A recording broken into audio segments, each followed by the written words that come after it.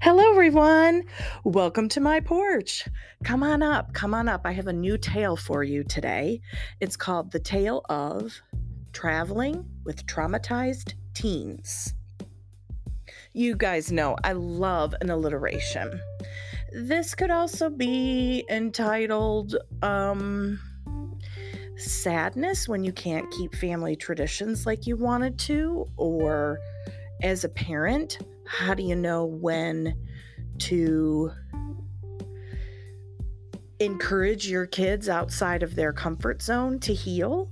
Or how do you know when to honor that it's a trauma reaction? And then how do you know when it's just plain old adolescence? I don't know either, but I figured I would tell a tale about it and have some fun. Many of you may be wondering, Gwen, where have you been? Are you still procrastinating that other episode you said you would make? I noticed that's not the next one in the lineup. That's very astute of you, and thank you for being curious. I've been on vacation. I I have that episode to post. I've got 2 more edits to make on it, and then I'll drop it probably today, tomorrow, sometime. But I really wanted to get this one out there. I'm having a conundrum of sorts, and I wondered if you guys fall into this too. I'm having the conundrum of my inability, not because of money this time, not because of time this time, not because my body can't do it this time. Um, I'm having the conundrum of not being able to give my kids the gift of family travel the way that I did when I was growing up. My parents, and as dysfunctional as we were, and I think every dysfunctional family has the ability to function very well somewhere, and we traveled really well. We traveled all over the United States. Every summer, we traveled to Europe a little bit, and it was really important. My parents thought that that was another part of education, and always made it a priority. And I used to be really, really sad when the girls were younger and I didn't have the money to travel. Then, when I had the money to travel the last few years, I haven't had the physical ability to travel. Well, everything came together this summer. I was praying, I had the provision, I had the health, I had everything. So I booked a trip to a place that is on the bucket list, and I asked my kids several times, would you like to go to this city? It's going to take this long to drive there. Gave them all the detail. That's great. They both said yes, sounds like fun. And I planned some activities that I thought that they would enjoy. Booked a hotel, got in the car, loaded up, took the psychiatric service dog with us, and we were off. Everything was fine until we got to the hotel and we checked in. Now, you may not think that this would have been a problem.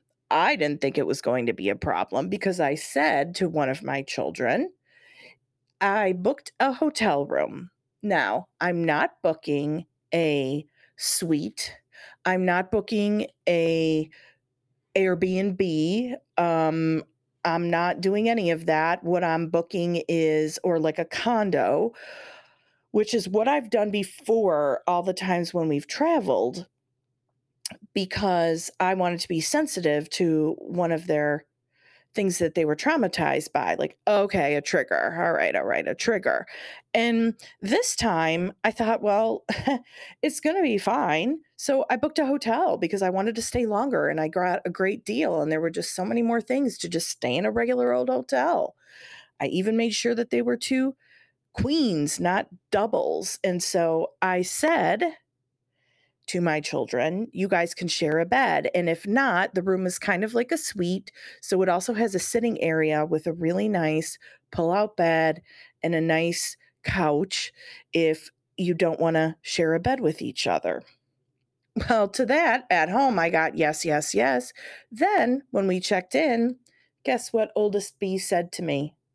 I'm not sleeping in that bed. Um, I never agreed to that, and if I knew, I wouldn't have come. What would you would have done in that moment? When I asked, what is your hang up? Okay, I asked it nicer, but I don't have to be nice at the moment because this is you and I. This is from my porch. She said to me, "Well, Dad used to travel so much." Well, it wasn't really travel. You see, because he was homeless most of the time and he didn't have a permanent residence, he used to stay in hotels a lot. And during the time between when he left the woman that kept him the most stable and helped him pass all the tests so that he could have the kids back, between that time that he left her and the time that he lost custody in 2020, oftentimes he was quote unquote in between residences or did not have an appropriate place to take the children when he had them. Now, you may say, when did he take them for overnights and all that mess, Gwen? Well, he would take them generally in the summer when he had a whole week or when he had them for their time sharing during the breaks, like Christmas and spring break, Thanksgiving, those kinds of things. And he would put them up in a nice hotel. He usually was conning another woman to pay for it. Um, I am not sure sometimes if she was there or she wasn't there. But, anyways, the girls had to sleep together in a queen size bed. And they both say that they weren't abused there. There was nothing nefarious that went on. There was nothing terrible that went on in these things other than, I guess, having to just be with him. And so I think that really that I can understand was really difficult for them for a long time. So that's why I used to get other places. Well, it's been years. They're in therapy, and they have been both making new memories for themselves. Um, as an example, Little B had a movie that she was watching for her English class. And it was a movie that her dad used to watch a lot and he liked to watch. And because they lived in hotels, often that was what she needed to watch. Sometimes he would allow them to be on their tablets, and sometimes he would say, "You have to watch the movie that I'm watching." So, this particular movie called Castaway was assigned as part of her English class supplemental viewing to also help the students understand some theming and different things with a book that they had read. And Little B thought, "Oh no, this is the movie that Dad always made us watch. What's going to happen? I am going to have to ask for an alternate assignment. It's going to bring back memories. I can't handle it." Well, between the work of her therapist and God and just of her own, like, I want to make new memories. I don't want to be beholden to all of my triggers. uh, I am going to make a new memory and watch the movie with my class. And almost all the kids in her class had not seen the movie. And so she decided how cool it would be for her to know exactly what was going to happen next, to watch the movie through their eyes and their reactions and to make a new memory. And she did. And she set herself free from, "I can't watch Castaway because that's what I used to watch and my dad would watch." Well, I think that's fabulous. So I thought, why not make some new movies? Yeah. Why don't we make some new memories at on our vacation? Why don't we just stay in a regular hotel room? And the thing that I found myself thinking a lot and saying out loud was, I used to stay with my sister and we would share a queen size bed when we traveled, and my parents would have the other bed. And that's just how we traveled everywhere. Maybe because that was the 70s and the 80s. Maybe because that was the one place that we sort of functioned well as a family. It's quite a conundrum. And at that moment, I had to decide how to handle it and what to do. I don't know that I handled it in the best way. And since this is just about being honest and being realistic, here's what I did. I turned to my oldest child and I said, Google how much a flight is from this airport to that airport later today or tomorrow. If it's under $200, I'm flying you back home. Well, that upset the little bee because she wanted to hang out with her sister and bond and have some fun time. And that upset her that I was willing to send her sister away. You can see the conundrum. Then it was, well, the little bee can sleep in the pull-out bed because oldest bee, Miss Princess, she was refusing. She said, again, her thing was, if I knew that I was going to have to sleep in the same bed as her, or if I was going to have to sleep on the pull-out couch, I wouldn't have come. Is that a snotty teenage reaction? Is that a cluster B in the making? Or in the forming, I should say? Is that a traumatized kid? I don't know. But my first reaction when someone really pisses me off is to push them away. Get away from me. I don't want to talk to you. I used to be a big fighter, but not anymore. And I feel like that was one of the ways that I survived. And obviously, that was the biggest way for me to detach, to get away from a marriage to a person with cluster B personality disorder. But this is my kid. So I looked it up and it was less than $200. And so I said to her, you have a decision to make. You can stay here knowing these conditions, or I will fly you home. Well, her response was, I'll think about it for a day or two.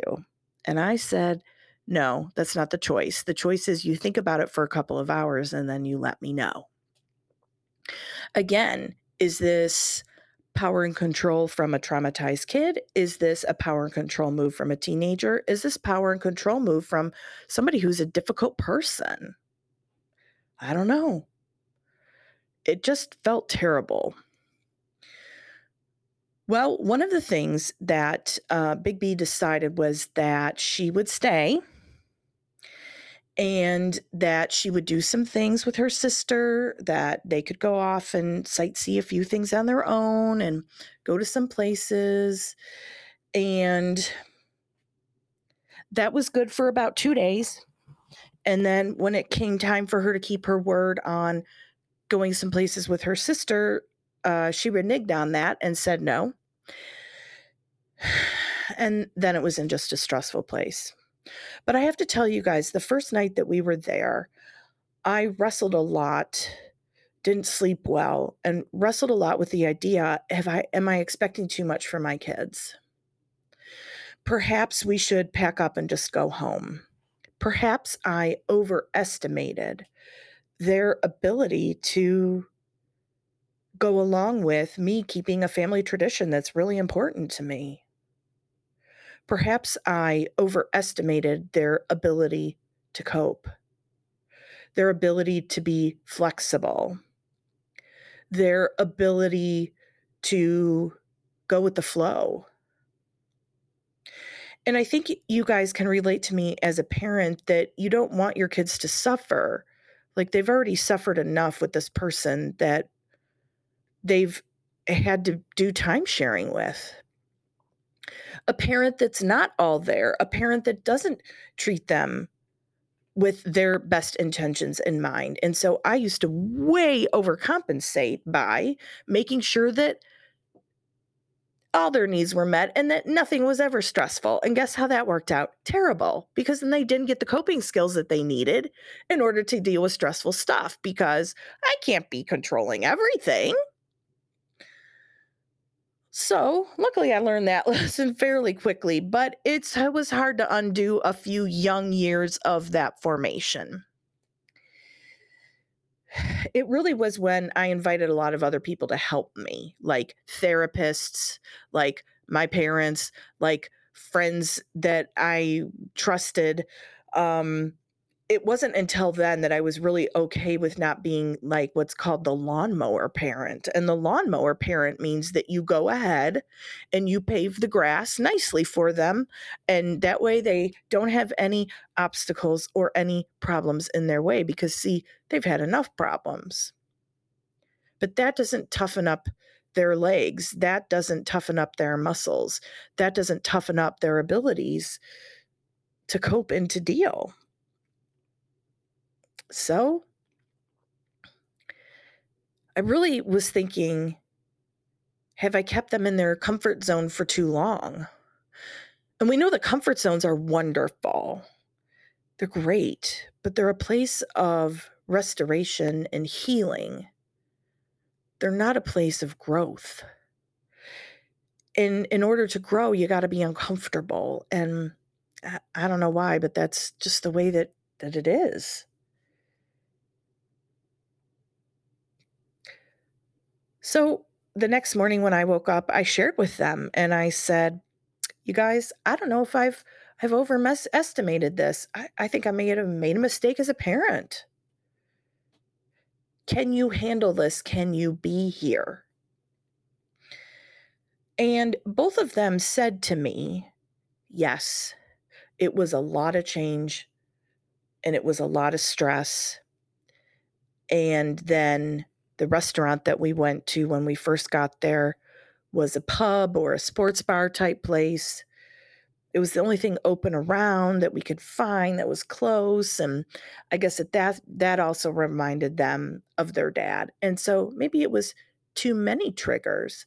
Maybe it just wasn't staying in a hotel room and making new memories, being on a legitimate vacation, being on travel, being on holiday.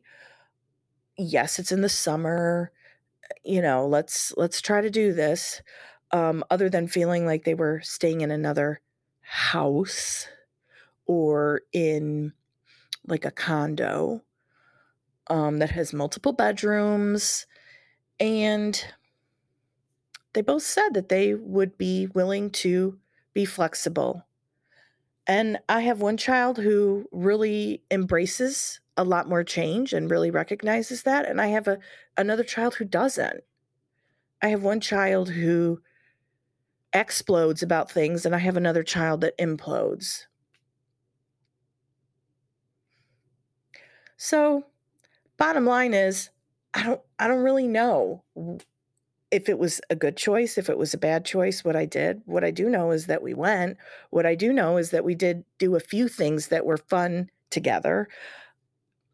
I do know that I provided my kids with the opportunity to have a vacation and to make the best of it.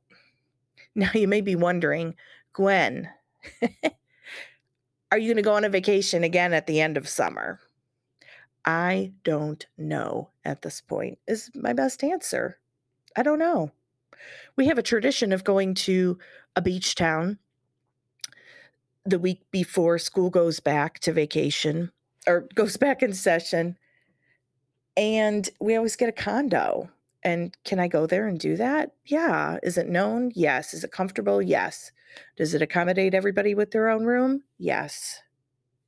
I don't know if it's going to accommodate my budget this year. I don't know if I want to go. Something to definitely think about. Now you may ask, Gwen, are you guys going to travel again?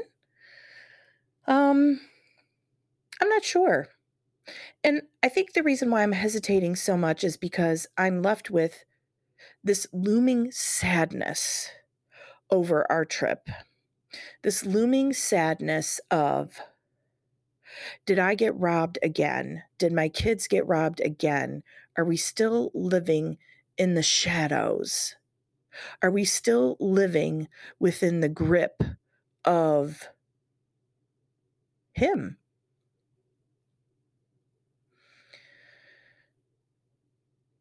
And that feels sad and it feels frustrating and it feels defeating. And that makes me shirk down and just want to give up. Luckily, though, I've learned to become resilient over the years, and I do have a lot of resiliency. And so I may temporarily give up. I may temporarily say, we're never traveling again. I may temporarily say, we're not doing this.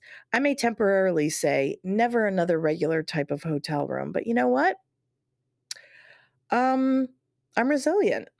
And on this issue, I don't think I'm going to give up. On this issue, I think it's going to take more talking, more discernment, more talks with my kids, and seeing what our options are, what they think they can handle. Um, and perhaps it's something in my uh, midlife crisis that I'm working my way through. Perhaps travel is one of those things that will keep getting scooted off till that later in life thing. So I'm wondering, as we wrap up our time on the porch here for this episode, what your conundrum is, what you've been wrestling with, what there is no clear-cut answer on what to do or guidelines or what formula to follow.